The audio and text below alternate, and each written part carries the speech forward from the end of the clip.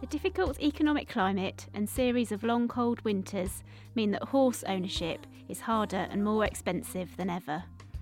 As a result, an increasing number of horses scarred by neglect and ill treatment need the RSPCA's specialist help.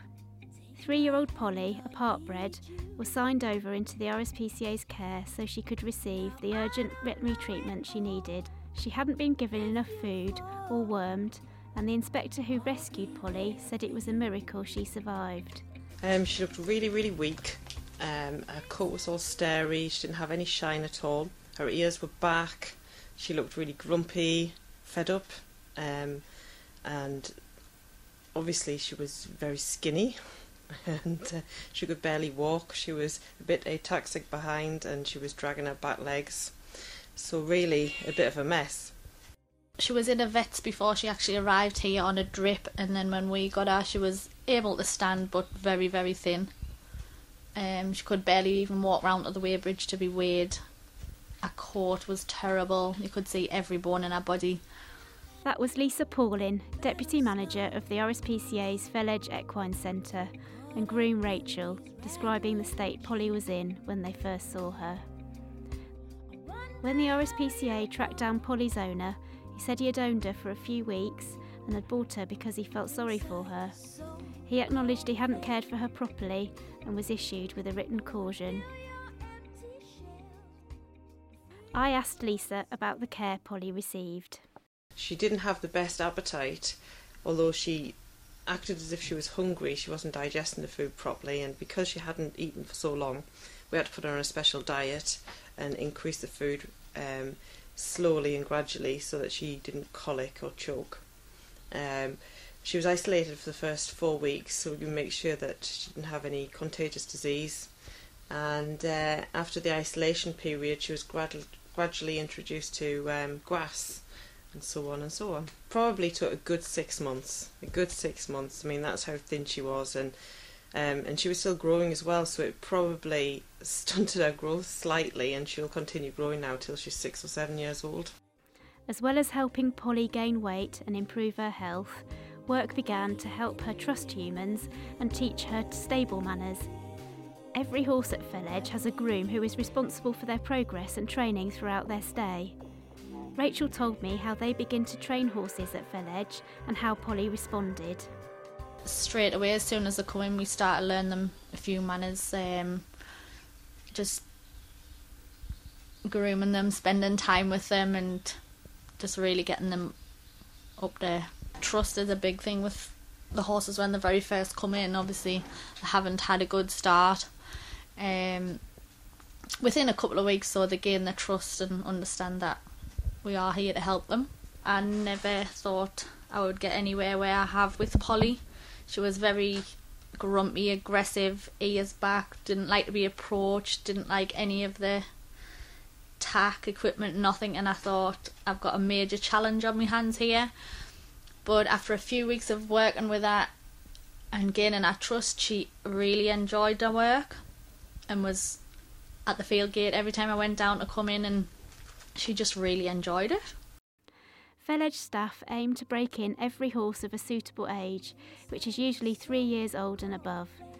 Even if they think a horse might have been through the process before, they will start from scratch in order to iron out any problems caused by rough handling in the past.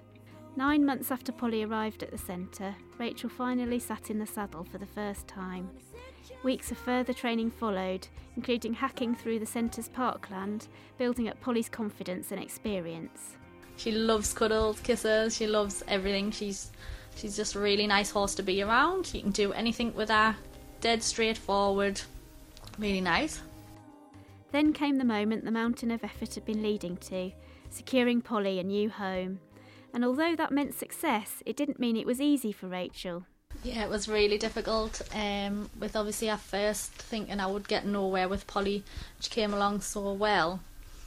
It was really hard to see her go on the wagon and go off to a new home. In May 2011, Polly, now 4 years old and weighing a normal 485 kilograms, went to her new home with Chrissy Bowden, who lives just a few miles from the centre. you'd think she'd lived here forever. She just walked off the trailer and straight into the stable.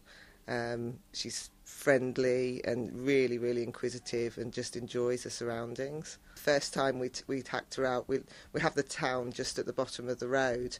With us being semi-rural, we've got that experience of the high street. And with it being a horsey area, all the horses ride through the high street. So you've got awnings, you've got the butcher's shop, you've got people getting in and out of cars. And she just thinks that's great. She thinks everyone's there to say hello to her. At the moment, she's mainly hacking. She's just strengthening up. She will be ridden by my middle daughter, who's 10 at the moment, in a few years' time. Eventually, she's going to be a pony club horse. But to start with, she's going to start doing endurance riding that we started doing this year. We found it absolutely fantastic for the horses to learn the self-carriage, strengthen up, become fit, and it's a really good way of bonding with your horse. Not only has Polly settled in really well, Chrissy found adopting a horse from the RSPCA a really positive thing to do. Oh, it's been a fantastic experience. RSPCA were dead friendly and really helpful, helping me choose Polly. And she settled in absolutely fantastic when she came here, and I know that I've always got them to go back to for any advice or information about Polly, or if anything I need to do with her, and just sort of, they're there for support all the time at the end of the phone. More horses than ever are being neglected and badly treated. This could be due to cost, the oversupply of poor quality horses and inexperienced owners. Lisa told me that Polly was typical of the cases that they are seeing at Fell Edge. I would say most of our horses, 80%, come in starved and neglected. Most horses haven't been handled before, so that's a bit of a challenge for all the staff here to handle them and try and make them human friendly. Another common case is tethering injuries, whether it be a head collar that's been left on a foal, and obviously the foal's head's grown and the foal's matured, but the head collar doesn't grow with it, or bad chains around the neck. Another condition is overgrown feet, or laminitis. Obese horses that have just had far too much grass and never had their diet restricted, and these cause additional problems down the line. Numbers are definitely going up. We've seen a huge percentage rise really in the last few years, and last year alone we had over 200 horses just in the North region.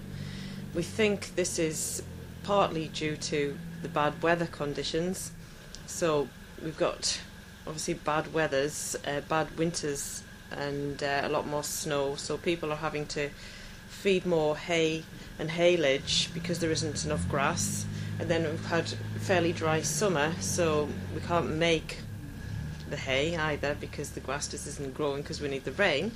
So I think the weather's has a lot to do with it. Also, people are just overbreeding at the moment, and I don't know why, because there's just no market. The RSPCA received 662 calls from members of the public about abandoned horses in 2010, and the number of horses rehomed rose from 32 in 2006 to 156. It cost the RSPCA at least £5,000 to care for, rehabilitate and rehome each horse. For further information about adopting a horse from the RSPCA, or if you would like to support our work by making a donation, please visit rspca.org.uk.